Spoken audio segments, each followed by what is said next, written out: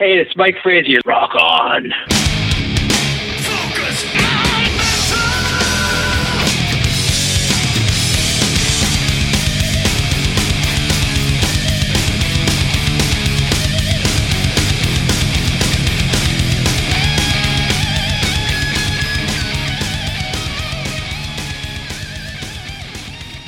Hey, Metalheads, as promised, we are back. That's right, Scott Thompson here, welcoming you to yet another episode of Focus on Metal. I'd like to be able to say that we are back from winter break, having done absolutely nothing except hang out and listen to metal, but that is far from the truth. If any of you follow us on social media, you know that Richie has spent most of his break doing interviews every about 2.5 seconds. So lots of audio has built up over the last few weeks, hoping to bring you all of that between this month and next. And of course, there's even more great stuff to come. But this week, we are going to kick off 2019 talking with our good buddy, Mike Frazier. Long-time listeners will recall that we've had Mike on the show several times, and he was also a guy who was instrumental in making the whole Little Mountain Sound project happen. So this is actually the interview that we were hoping to end 2018 with, but then we kind of switched things up a little bit and decided we would run it as our welcome back episode for 2019. And this week, we're talking with Mike about his time working with AC/DC. That's right. Usually most folks that work with AC/DC don't tend to talk much about the experience, but Mike has agreed to come on board and talk all about his time working with AC/DC. Kicked it off starting with the Razor's Edge album, and of course the classic track Thunderstruck off of that. He was also with them with Ballbreaker, Stiff Upper Lip, Black Ice, and their last one they've had out, Rock or Bust. So lots of good AC/DC talk this week as we kick off 2019 with our good buddy, engineer Mike Frazier.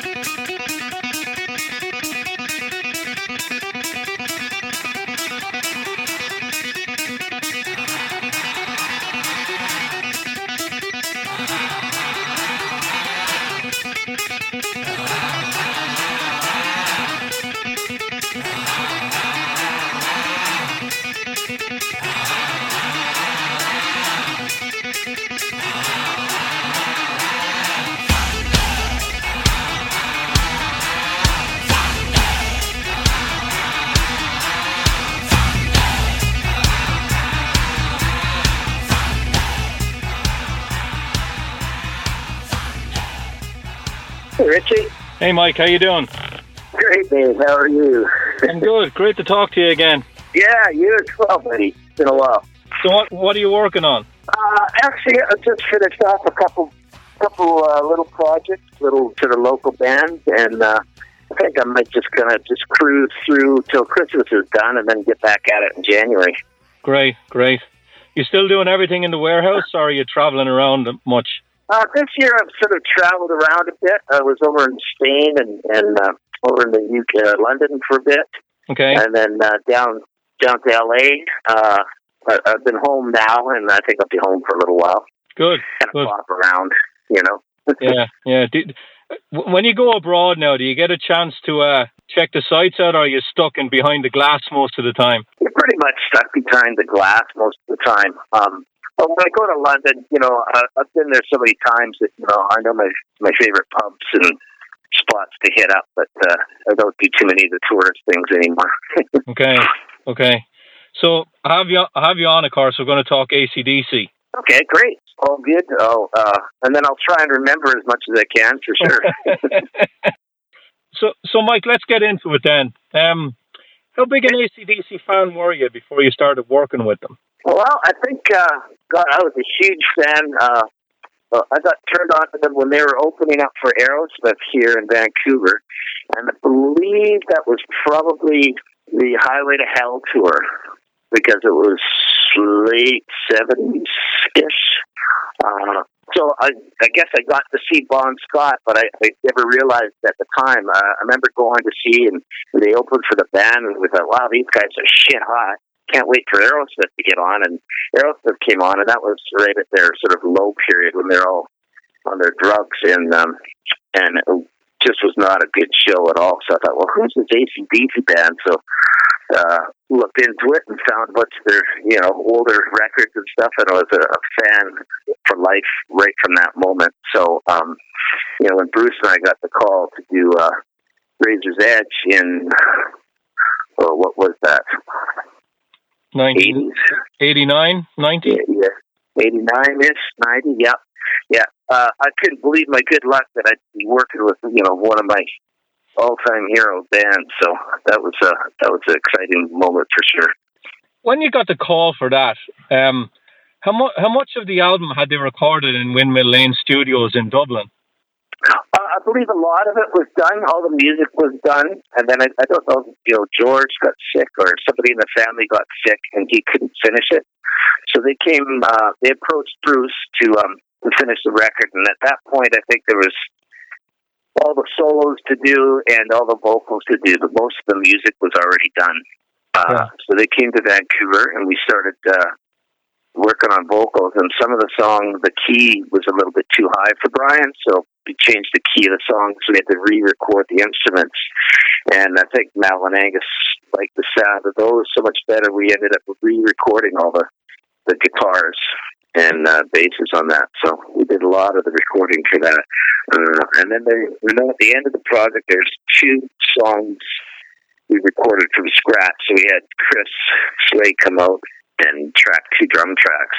And I forget which songs those were, but I think it was Mistress for Christmas was one of them. I can't remember the name of the other song. Okay. So did you put Chris in the loading bay to record the drum tracks? No, did not. AC/DC sound is pretty, they like the tight drum sound. So we didn't use the loading bay on that one. But we did do it at Little Mountain. Okay. So why do you think the band went to Bruce to finish the record? Well, that time Bruce, had a lot of success. He hit this, and his name probably came up. I'm not sure I was privy to any of those conversations, but, possibly their management or somebody said, hey, check this guy out or something like that. So I remember Mal came to Vancouver to be with Bruce, and it was about 3 weeks or a month later, the rest of them showed up, and away we went. Yeah. Did you have much dealings at all with Derek Schulman? Because he signed him to the Echo label, and I interviewed him about a year ago about the record. At that point, no, we didn't have, he wasn't too involved. When the band does a record, they kind of do it pretty much in-house and then pass it off to the label, so we don't really see or hear. Bruce might have been in contact with Derek because, they had a lot of good connections and worked a lot together, but as far as in the studio, no, we never had any label guys around. Okay. So when you got the call to work on that album, did you know some of the other guys that worked with them in the past and maybe reached out to them to find out what the band were like? Someone like, say, Tony Platt, or did you not reach out at all to anybody? No, never reached out at all, and I don't know if any of us have ever really swapped any emails or anything, even up till now. They're all, not that we're unfriendly, but, I don't know the guy, and I'm doing my job, and he does his job, and, so no contact at all. Yeah. So, Mike, one of the things we talked about in the past was, especially with Bruce, was he was big into pre-production, that he wanted everything done so that when they went into the studio, they were really well prepared. But this album was a little bit different by the sounds of it, that they'd already recorded a lot of it. Did that cause any tension at all with Bruce and the band? No, not at all. Bruce was aware of where things sat with that, and he was a big AC/DC fan too. So to have them come in and do solos and sing, and Bruce was like, okay, I'm all for that. Most producers want to kind of do things from the ground up, but with a band like that, it's like, yeah, sure, wherever I can help out, let's do it. And so Bruce always had a good attitude that way. So yeah. Now, how open were the band to Bruce's input? Because you hear stories about, they're a bit of a very tight unit, and they'd done a lot of albums other with their brother George, other than the 2 they did with Mutt. and yet here they are coming in to work with Bruce for the first time. So were they pretty open to Bruce's input, or was there a little bit of, was there a little bit of a getting to know you grace period in the beginning? No, they were totally 100% open. It was a very smooth, easy session. The only big hitch, sort of from day one, the band came in and they're lighting their smokes up, and Bruce says, "Okay," he says, "the only thing I ask is just no smoking in the control room. You guys can do your thing out in the studio part." And almost together, not being dicks, but Mal and Ang both lit up a cigarette. But yeah, no, that's not going to happen. So Bruce had to concede to that. So they're the only band I know that smoked in the control room with Bruce there. Yeah, I think they all smoke, don't they? They did, yeah. They all did it one time.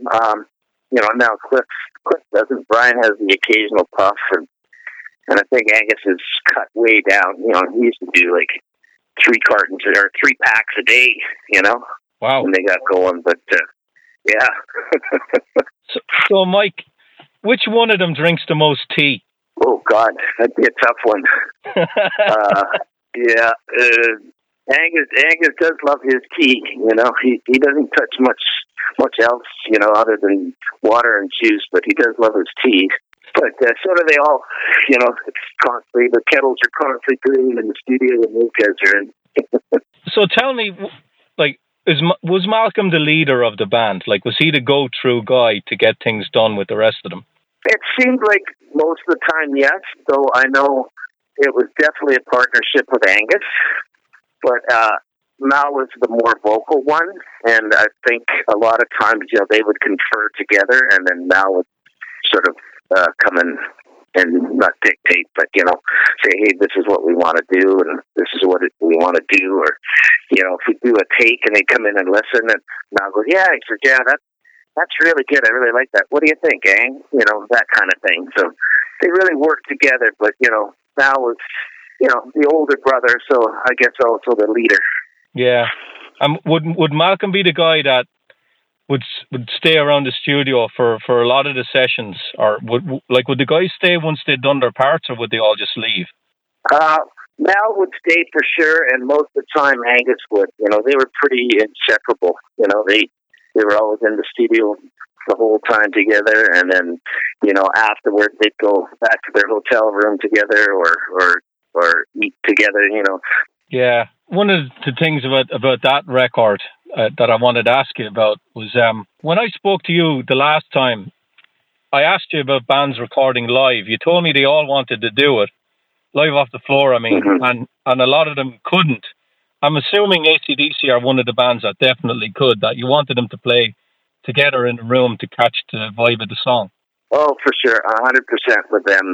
That's a lot of their sound was getting it live in the studio, and I remember the early days working with them. They'd play the song through once or twice, and you think, "Holy crap, that's shit hot!" This is great. And they come in, we could do it better, and they would. They'd go out there and they'd just keep topping each take, and sometimes after 5 takes, you'd go, "Okay, that's it." They peaked, and the 6th take wasn't as good as the 5th take, so we would back up a take and keep that.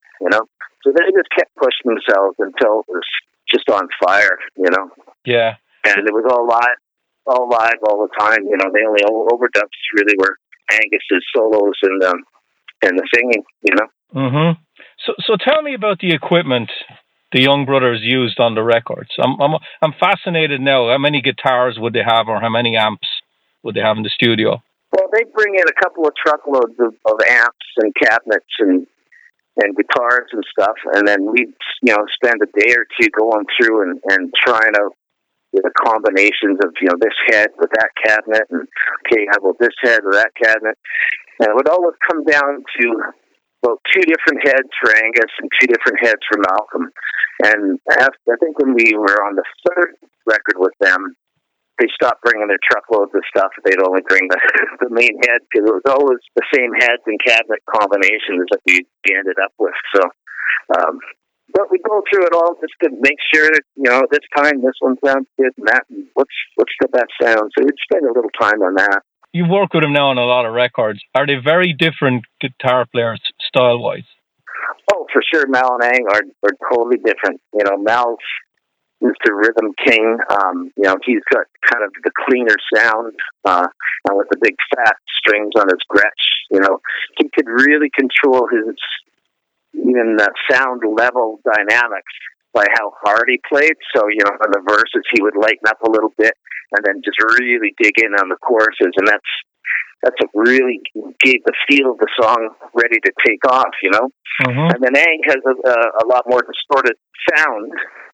And he's just kind of the, you know, the vibey stuff on top of a good solid rhythm. And that combination is what sort of created their sound.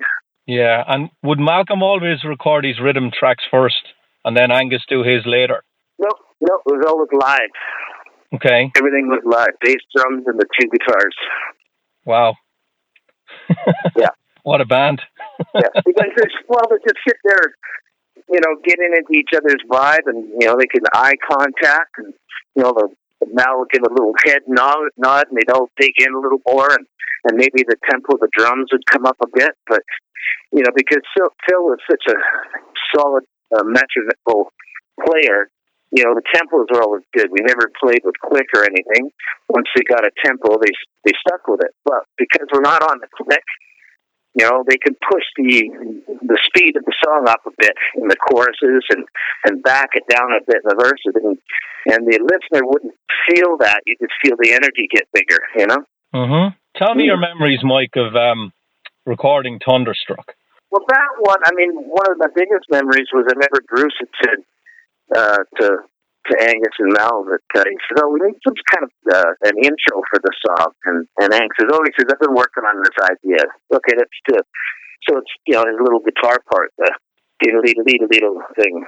And so he said, "Okay." So remember, Angus lit a cigarette and sat up on his stool and started recording the intro, and he got through the intro and into the verse, and he's still playing, and then he's still playing that part through the chorus. And so I kind of look at Bruce, and Bruce sort of motioned to me, no, keep recording.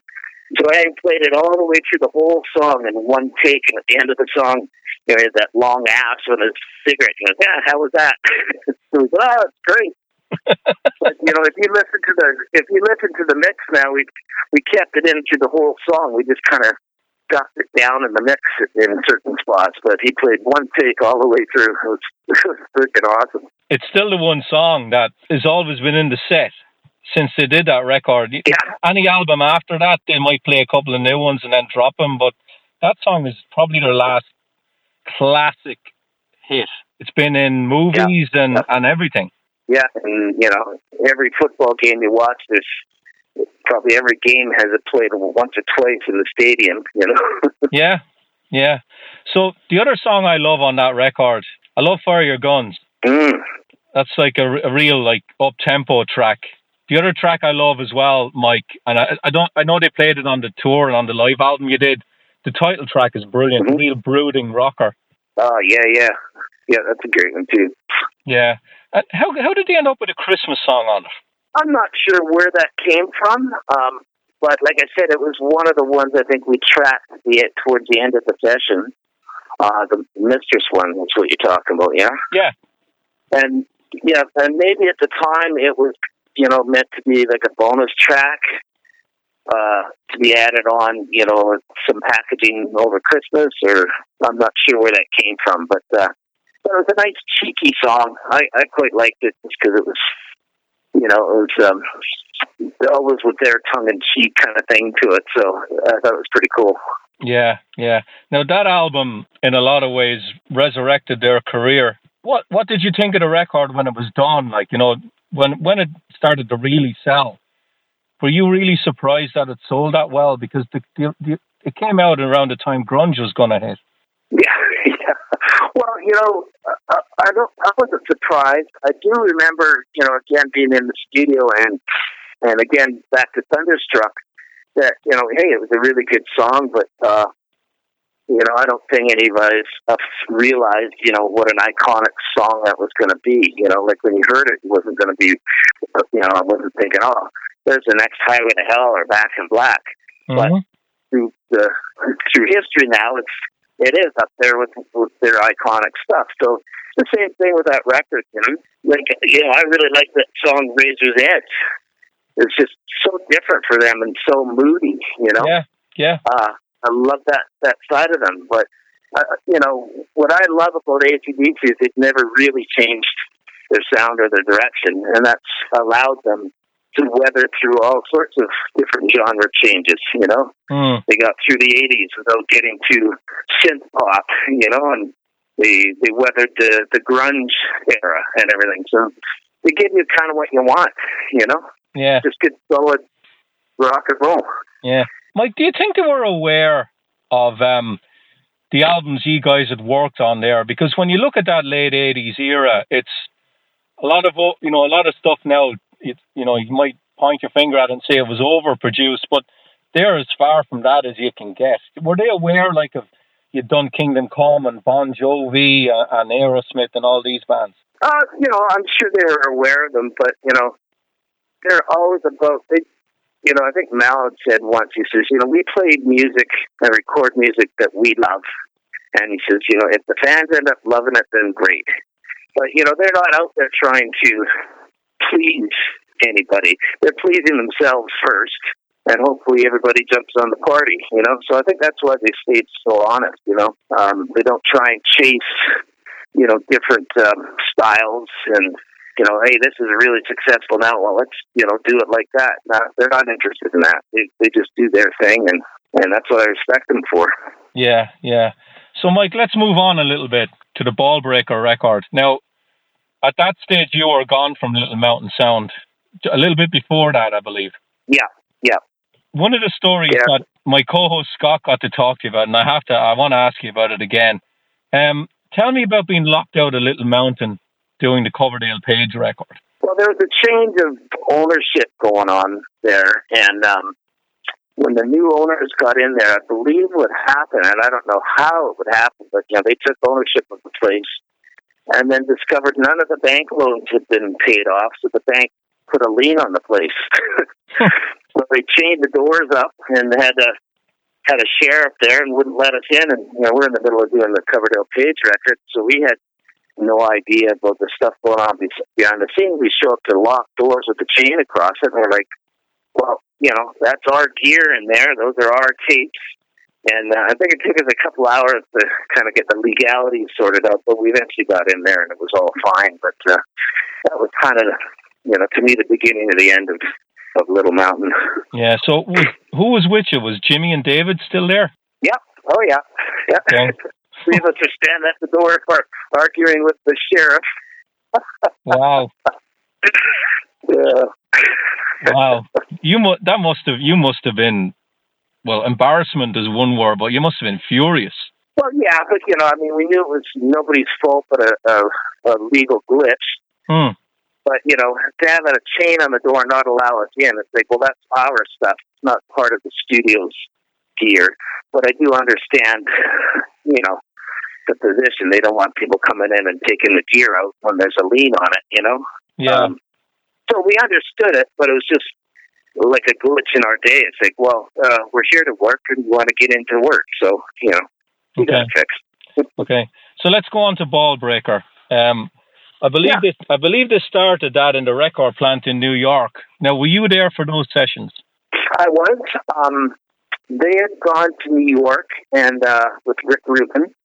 I was on another project, and we were going to start it, you know, at whatever date. And I think the recording got moved up by a week. So Rick had picked the power station to do the record. And, you know, they just started setting up and getting things organized before I could come out the following week. Well, I get a call from Angus saying, we need you out here right now. He says, you know, this guy's trying to, you know, one of the engineers there is trying to make me play my guitar through a bunch of pedals. Okay. So I had to finish off whatever I was on and get out there fast. And so we're at the power station, and it's a great studio.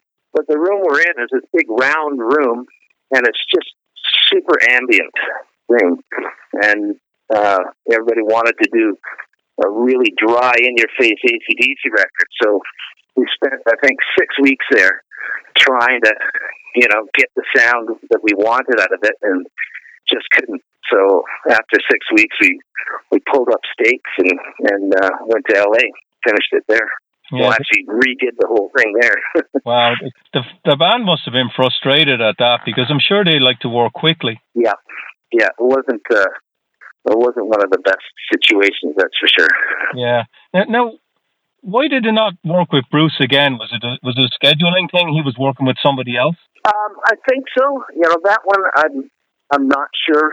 Again, I wasn't privy to the behind the scenes things, but I know it went really well with Bruce, and they liked Bruce, and it was all great. So I'm not sure why. I know before we did Ball Breaker, they had done that Big Gun song with Rick. Yeah. So I'm not sure if it was management or whoever said, "Oh yeah, no, let's use Rick again for the next record." Yeah. So the big change on this one is the return of Phil Rudd. Yeah. And that was great.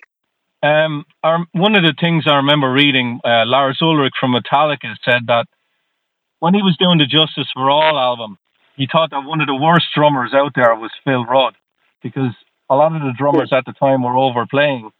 And after a few years, he said that actually one of the best drummers out there is Phil, because what Phil plays, it's what he doesn't play. He knows when to leave the song breathe. He just has this touch and feel for AC/DC sound that I don't think any other drummer could go in there and do the same thing he does. Yeah, I agree 100%. And, it's kind of like the AC/DC sound, the simpler is better. And everybody thinks it's simple is easy to play. I think simple is one of the hardest things to play and have it feel really good. And, that's what they've mastered, with Mal's rhythm and with Phil on drums. And Cliff on bass, it's just magic, Yeah. So tell me about Phil's drum kit. I'm assuming it wasn't that big a kit. No, he likes the Sonar drums. I think it's a 24-inch kick, and then he's got 3 toms. But as you know, in most of his stuff, he rarely even touches his toms. He's not a big fill guy. If he's filled, it's usually on the snare. And, he could basically just play with kick, snare, and hi-hat. Yeah. But we set up his toms there anyways in case he wants to do a little tom ride or something like that. But, yeah, it's a pretty simple kit and just big and powerful. Yeah. So what do you think, Mike, is the big difference between Rick as a producer and Bruce as a producer? Well, they're two different styles. My experience with Rick on the Ball Breaker record was, he wasn't there much in the room. So, Bruce is always there and works with the band. Rick was kind of like let the band sort of do their thing, and then he'd come in and listen. And, that's why that record, took so long to make as well, is because the band didn't want to play without their producer there, because they're, want to grab it live. They want in the moment, So there'd be many days we'd show up at 11 in the morning and we'd wait, and then Rick would show up at 8 at night. And go, well, okay, let's record now. But, after being there that long, the energy level's way low, and it just wasn't a way to make an AC/DC record in my mind.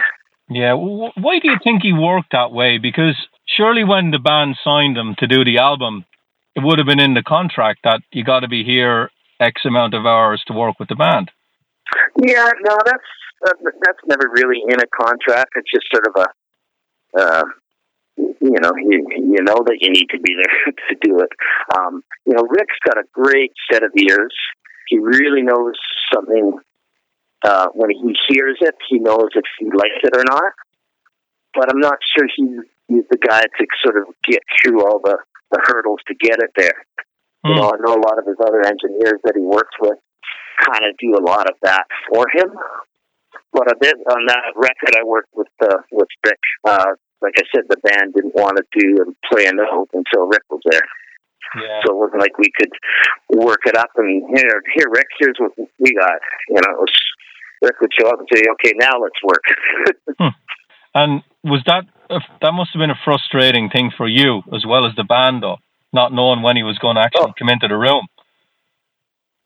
Yeah, it was. It just, especially after having worked with the band on a couple of records and know that, when they're ready to rock, let's go, So I'd always work really hard with Pat to make sure the sounds were ready to go at any given moment because, when they butted out a cigarette and finished their tea, they said, okay, let's have a play. That meant put it into record, not rehearse for half an hour or something, They play their instruments, you're recording. Yeah.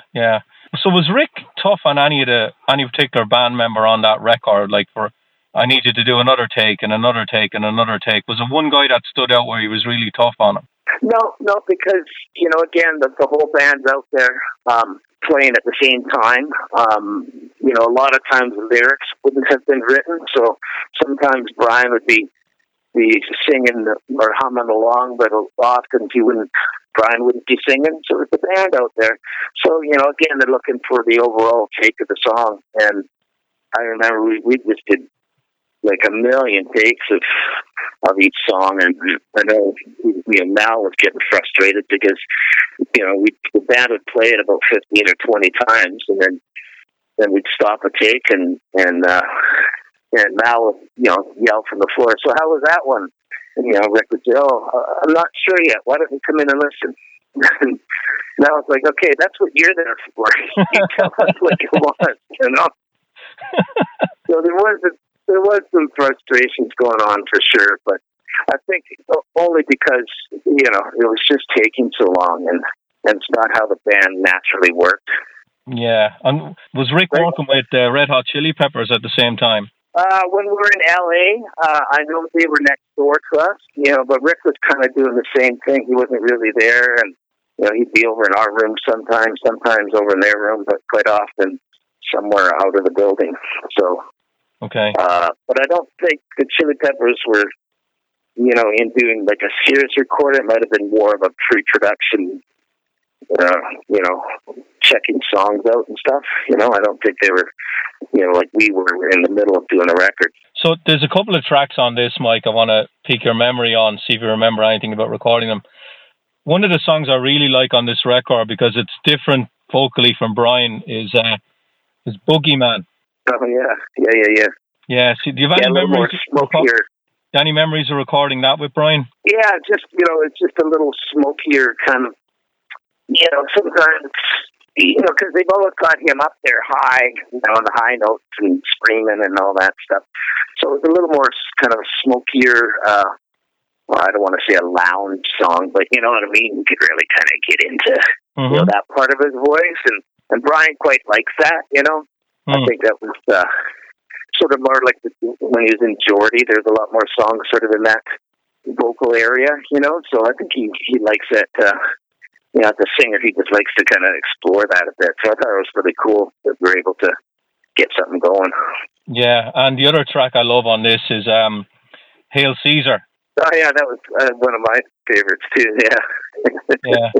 So when you're doing background vocals with the band, does Brian do backgrounds at all, or is it just the rest of the guys? It's mostly just the rest of the guys.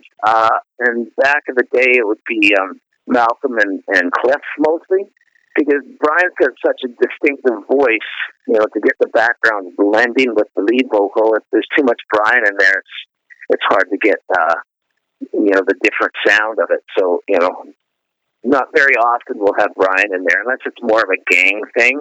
Mm-hmm. I think he was in there on the Thunderstruck, but when it's just a sort of a background part, it's more Angus and Malcolm and Cliff. Okay, and the other track I think is great on this is the title track, Ball Breaker, the closing song. Oh yeah, that was another good one too. Yeah, I actually caught that tour, and they played about 3 or 4 songs on this, including the title track. That tour was incredible as well. Yeah, no, I don't remember that tour. So, far back, I don't see much of their live show. Just kind of when they they float through Vancouver here, or if we're recording one of the shows, like in Buenos Aires or something, I'll see them. But I don't get to see too many of their live shows. Yeah, let me touch on the live shows, Mike, or the live recordings you did with them for a minute. Do you have to be at some of the venues they're recording to make sure that they're recorded properly? Yeah. You do? Okay. Yeah, I'm there doing the recording. Oh, you're actually there? Okay. Yeah. So what about the live record that came out after the Razor's Edge? That's called from a lot of shows, and Sin City is actually from Dublin. I was actually at that show, but you couldn't have been at all of those shows. No. See, I wasn't the live at Donington. I wasn't there for that one. Because Bruce was involved with that one, and I was on another project, but I ended up mixing that. Okay. And then maybe there's some live packages shortly after that, like you say, are a compilation of live shows. I wasn't on the recording of that. But, I did the No Bow. We did, River Platte. What were some of the other ones? Yeah. But, sometimes they would have it recorded. Like there was one done in Paris or something, and I'm not sure if that was even released, or some of those songs came out on one of the Family Jewel packages or something like that. So that one I didn't record, but I mixed them. Okay. How many overdubs would you have to do on that? Like fix mistakes? Would you get the band in to do much of it, or is it pretty live off the floor kind of a deal? It's pretty live off the floor kind of deal. There'd be a couple of glitches that we would fix, like maybe a guitar had dropped out, or stuff like that, like technical glitches. There was never really anything replaced because of playing. And then there'd be some vocals that we would try and fix up, because sometimes with Brian running around and he can't get his breath and it doesn't really come over. We bolster some of that stuff up, but it's pretty much live. I know a lot of bands, by the time they're finished doing their fixes, all you really got is the crowd is the live part. The rest is all studio. Yeah. So Mike, let's move on to Stiff Upper Lip. At this stage now, this is the first album you've done in the warehouse. When was that studio built? Can you remember? Was it a few years before, or was it practically new when you did that record? No, it was a few years before that, I believe. And, I can't remember how Brian Adams bought the building, because it's a heritage building in Vancouver. They're going to tear it down. And so he bought it to save it. And I think he sat on it for about 5 or 6 years before he kind of decided to build it and make it into a studio. So I forget what years those were. Definitely, in the 90s sometime. Okay. And, so anyways, Mal, Angus, and George flew up to Vancouver to look at the studio, and George wanted to meet me. So I remember we set up a little drum kit, and I think it was Malcolm or somebody to bang away on it. We recorded a bit of that just to see if the ambient was right for what they wanted to do. Because right from the get-go, they wanted to do a really kind of more bluesy, very dry record. So they wanted to make sure that the room at the warehouse was going to suit their needs, So they loved it and said, okay, yeah, let's do it. So it was probably a few months after they had first flown out to check the place out that we did it. So Mike, why do you think they like going to Vancouver? Was there something about the city that appealed to them? Vancouver is a great city. It's really friendly, and for the most part, people leave them alone here. They're not too bothered about. They're not too starstruck. Obviously, if the boys are out sitting in a coffee shop and somebody sees them, they want an autograph and that. But it's a pretty low key city. Very beautiful. When it's sunny here, you can't beat it. A lot of times it's raining here, but but it's a city that you can come to. You're comfortable. You can have some fun. There's some good restaurants, but you can get to work, and there's not very many distractions. you know. People leave you alone so you can just kind of hunker down and work. So I think that's why a lot of bands like coming here. Now, I read somewhere that the original plan for Stiff Upper Lip was to work with Bruce, but he passed away before that could happen. Is that true? Yes, that is true, because I remember when George, Malcolm, and Angus had flown out to look at the warehouse. While they were here, we had Bruce's memorial, so Malcolm and Angus came to the memorial with it. So yes, that is true. Okay, so tell me about sitting in a room with three young brothers now and not two. They probably had their own mannerisms, the way they'd look at each other to know how to do things. Did that take a little bit of getting used to? No, because they're, at that point I felt like I was a small part of their family as well. It's just great to meet George, very iconic in my world, and he's just a lovely guy, and we got along great right from the get-go. It's kind of funny, the dynamic to see there, though, because sometimes, Mal and Angus would get at each other's throat over a difference in opinion on a part or something, and George there, Mal and Angus would be having a little argument or something. We'd all be sitting out having a tea and a smoke or something, and finally George would get up and say, okay, I got to go sort this out. He'd go in there as a big brother, Yeah. So there was a little bit of a deference there to him being the older brother, whereas you were alluding before that, like, Malcolm was the older brother to Angus, and now they had George, so the two of them kind of looked up to George a bit. That's right, yeah. And, in their early formative years, George was a bigger part of the band than, even, well, not even Mal and Angus, but, he was one of the, guys that was driving the ship, him and Harry. So, it eventually became, Mal and Angus's band. But, in the very, very early years, George was writing the songs and even playing bass on it. It was a family band for sure. Mm-hmm. Now, at that stage, the band had done a lot of albums without George. So when George actually came back, did he have much input into the songs at all? They don't come in with the songs already written, so that I don't know. But, he would definitely have opinions on, tempo of the song, and that's not, let's try this and let's try that. So he was definitely, in there producing it for sure. Mm. Now, you said it already that this album is definitely, it's definitely more bluesy. It's definitely more raw. It's an album I really, really like. It's very different to, definitely different to the Razor's Edge. There's a little bit of ball breaker on it, but it's not as riffy. There's kind of a lot more space on this with the riffs, and a lot of the songs they're definitely more bluesy. Like some of them that stand out to me are, Satellite Blues is a great song. Oh yeah. And Can't Stand Still. I think that's another one probably where Angus sat there and just played the whole thing in one take the whole way through. That's right, yeah. He did. Yeah, we're sure on that. Yeah. Yeah. And the other song I like is Safe in New York City. Yeah, I really like that song as well. Yeah. I'm just trying to remember all the songs on that.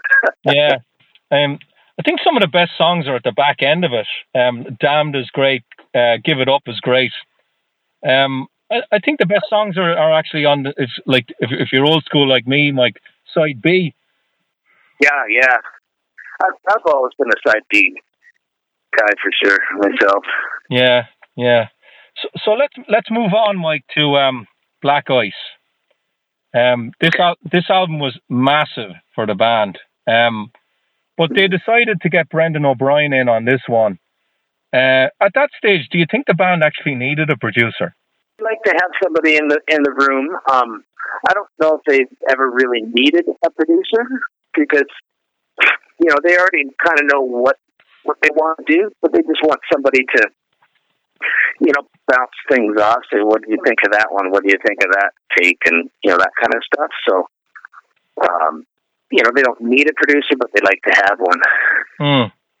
Now, one of the things I noticed about the album with George and this one with Brendan, they're musicians.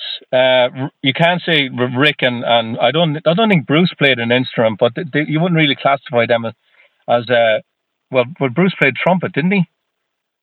Yeah, he was actually a pretty good trumpet player. Yeah, but you wouldn't classify like Rick Rubin as someone picking up a guitar and going into the studio and showing them something. No. Yeah, well, Brendan is definitely a musician. Oh yeah, and a very good one. So would he often go in and show the guys what he was looking for? Yeah, and when we were tracking on these records with Brendan will go out into the room and have a guitar plugged in, so he wouldn't be playing on the track, but as they're figuring out what direction and where they want to go, he would play, parts and show them parts. And, rather than trying to explain verbally, he said, oh, here's what I mean. And he would, play something. So, very much on all the records I've done with them, Brendan was more musically involved as we were doing it, And what about in the pre-production then, before they bring the songs in? Would he be heavily involved in that, or would it be a case where the band already had the songs done and then they'd come in and start working with them? Well, as far as I've ever worked with these guys, they've never done any pre-production. Wow. They just come in with their ideas and their riffs or completed, here's the structure of the song and away they go. I know they'd like to bring the band in on that too, so really only Malcolm and Angus know what the song is. Phil and Cliff and them wouldn't even know what it sounded like till we played it in the studio, because they like that fresh excitement. So nobody knows the song. See, everybody's a little bit on edge. Yeah. Have they ever gone into the studio and written a song from scratch in the studio that it was just feeling right? Not really. No, they've always had an idea. I know on sort of, let's see, maybe it was Black Ice, or maybe it was Rock or Bust. Some of the songs were just ideas and had to get kind of formulated together. But, most of the time they have sort of a complete idea. Okay, so this album now, in my opinion, it's a bit too long. It's got 15 songs on it. I'm not used to having AC/DC having that many songs. So how did like a perfect AC/DC album for me was like 10, 11 songs, 40, 45 minutes, and you're out. How did they end up with so many songs on this? Well, I'm not sure. I think, we just would go through and record anything. I think we might even have recorded more songs than this. But if you notice, like a lot of the songs in this are quite short. 3 minutes. I think the longest song on it, I'd be surprised if it was over 4 minutes, 4.5 minutes. So, I think there might have been a thought about, hey, let's keep an album to this kind of length. So rather than having, 10 3-minute songs, it seems like it's half an album, Yeah. So I don't know. I've never privy to any of those decisions. I'm just there helping them get to tape, and they put it together. Yeah. So tell me, Mike, what's your memories of recording Rock and Roll Train? Well, that one, you kind of knew that was going to be the sort of, I guess, the radio song of theirs. It's just really catchy and really grabbed your attention right off the bat. So, that one we kind of knew that was going to be one of their push songs, And whose idea was it to use a slide guitar on Stormy Mayday? Well, it might have been Angus, but definitely, Brendan would have had an influence on that, with his, sort of more southern guitar background and stuff. But I think, Ang was open to that, and that's one thing I like about this record is, get away from a little bit more of the AC/DC riffage, but it still sounds like them, Yeah. Like Stormy Mayday is really cool, and you know. My favorite track on this is War Machine. Brilliant. Yeah, well, that's one of my favorites too. Yeah. Yeah. It's broody. It's got the background, the gang vocals. You know, it just builds and builds and builds. And I think that was in the live set. Yes, yeah, it was for sure. I remember the video of it with the planes, you know, the animated planes bombing things, and yeah. So let's move on to Rock or Bust. At this stage, Malcolm is gone. You know, and you got Stevie in. So was Angus the leader of the band at that stage then? Pretty much. Yeah, because this is always a family band, and he's sort of the only, you know, even though Stevie is family, you know, a nephew, but you know, it's Angus's baby now. So would you have heard any of those ideas beforehand? That maybe would have been brought up for some of the previous albums, or were they all fresh for you? No, they're all fresh for me, for sure. Okay. You know, I think some of the ideas, as I understood, you know, were some of Mal and Angus's riffs from previous. So, you know, whether they had some home recordings that Angus goes through and puts together the ideas, I'm not sure. But you know, was fresh for me, for sure. Yeah, this album actually ends up being the shortest album of the band's career, and the one before that was the longest one. maybe somebody realized that after he put that one out and said, "Oh, hey, we got to pull this back a bit." So tell me, how different a player is Stevie from Malcolm? Quite a bit different. I mean, there's nobody that was like Malcolm. You know, Malcolm was, you know, probably one of the best and definitely underrated guitar players out there. You know, just his sense of dynamic and timing and everything. You know, Stevie's a good guitar player, but you know, he's not Malcolm. So again, at this stage, you're still recording the band live off the floor. Like Brendan didn't change anything there. No, he tried not to. You know, there would be, you know, for sure more overdubs type stuff, and not such of a lot. You know, we'd record the whole band as a unit, and then we would, you know, fix and match, and you know, it wasn't like take that take and let's just put a vocal on it. You know, there's a little more work to it. Now, I actually prefer this record to Black Ice, and a lot of people are the other way around. They actually prefer Black Ice.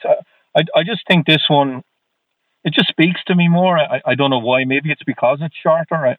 I just prefer this one, Mike. Oh yeah. So the one I do want to ask you about a couple of tracks on this. I love Baptism by Fire. Oh yeah. I kind of remember that one. And like again, the title track, another classic. Yeah. I thought Play Ball was pretty awesome too. Well, that was. I remember watching the baseball here, and it was around the time of the playoffs. And next thing I hear, AC/DC Play Ball. I'm like, oh, that must be a new song. So straight away, you're getting exposure for a new AC/DC record to millions of people. Yeah, that was kind of neat. Yeah. So the other track I love on this, I'm a big fan of the broody AC/DC songs, is Dogs of War. Yeah, that was one of my favorites. You know, I guess along the lines of War Machine and whatever. But yeah, I like the broody ones too. And the last track on this is a little bit of a departure for the band, Emission Control. Mm-hmm. That one I don't remember much. Okay. Well, they tended to record in 3 or 4 weeks, and then they were done. Yeah, I think it's averages about that. Yeah, and then you know, like Brendan really likes to work fast, which you know the band likes too. So we're in and out of the studio in probably 6 weeks max. Okay. So before I let you go, Mike, I have to ask, which of the 5 albums you worked on with the band, which one is your favorite? Well, each one of them has a favorite moment for me, so it's really hard to pick one. I really, really enjoyed working with George and Stiff Upper Lip, and I like, the sort of bluesiness of it. But being a big AC/DC, fan, I really like the riffy stuff or the broody stuff. I'd probably say that Razor's Edge was probably the most exciting for me because it was the first time working with them, and I think that holds a little not better memory, but a little dear to my heart because it was the first one. So I'd have to say that one. Yeah. And final question, Mike. Can you share a funny story with Malcolm in the studio?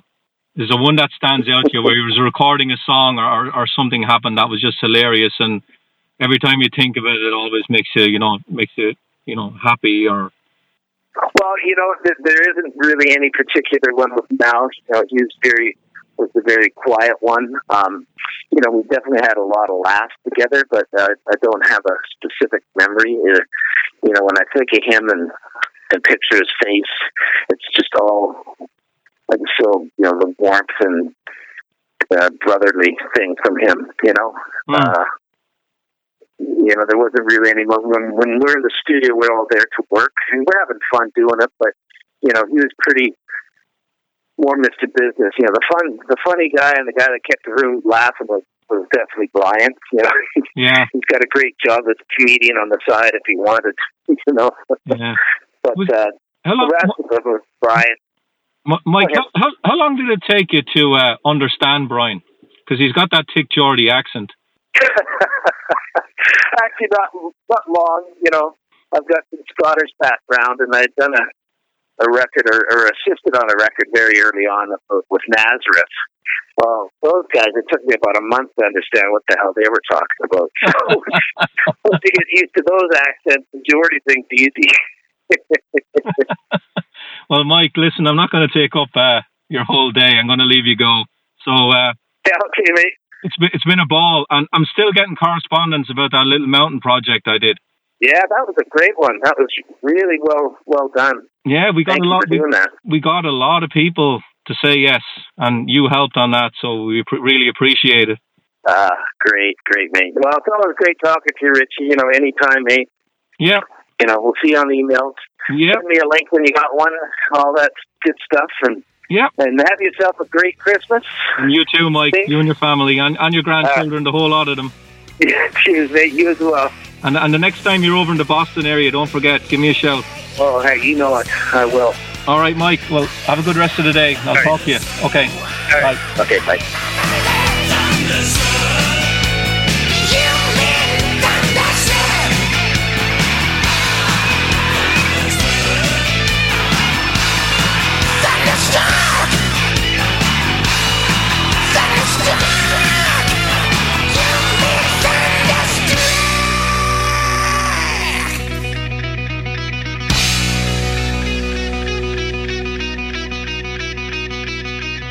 There you go, Metalheads. Richie's chat with Mike Frazier. Always great to have Mike on the show. And holy crap, the guy has had so much experience in the music industry, working with just an incredible assortment of people.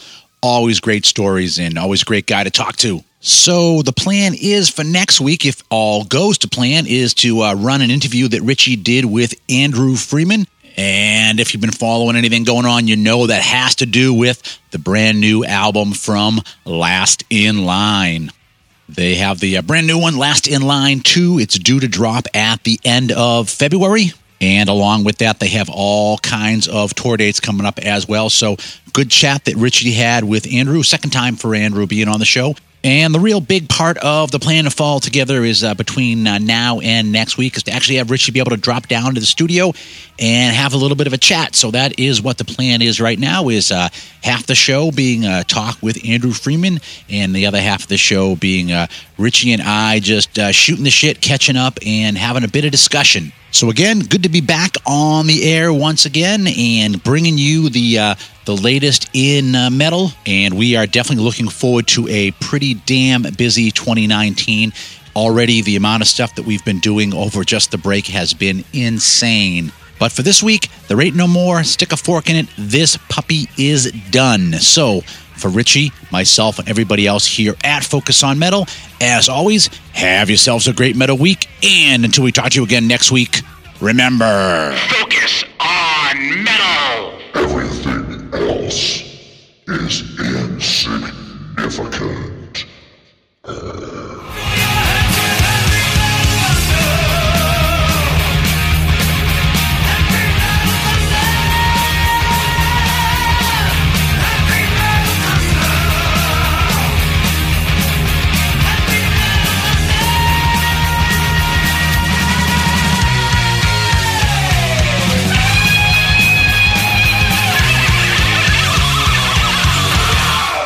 You're still here? It's over. Go home.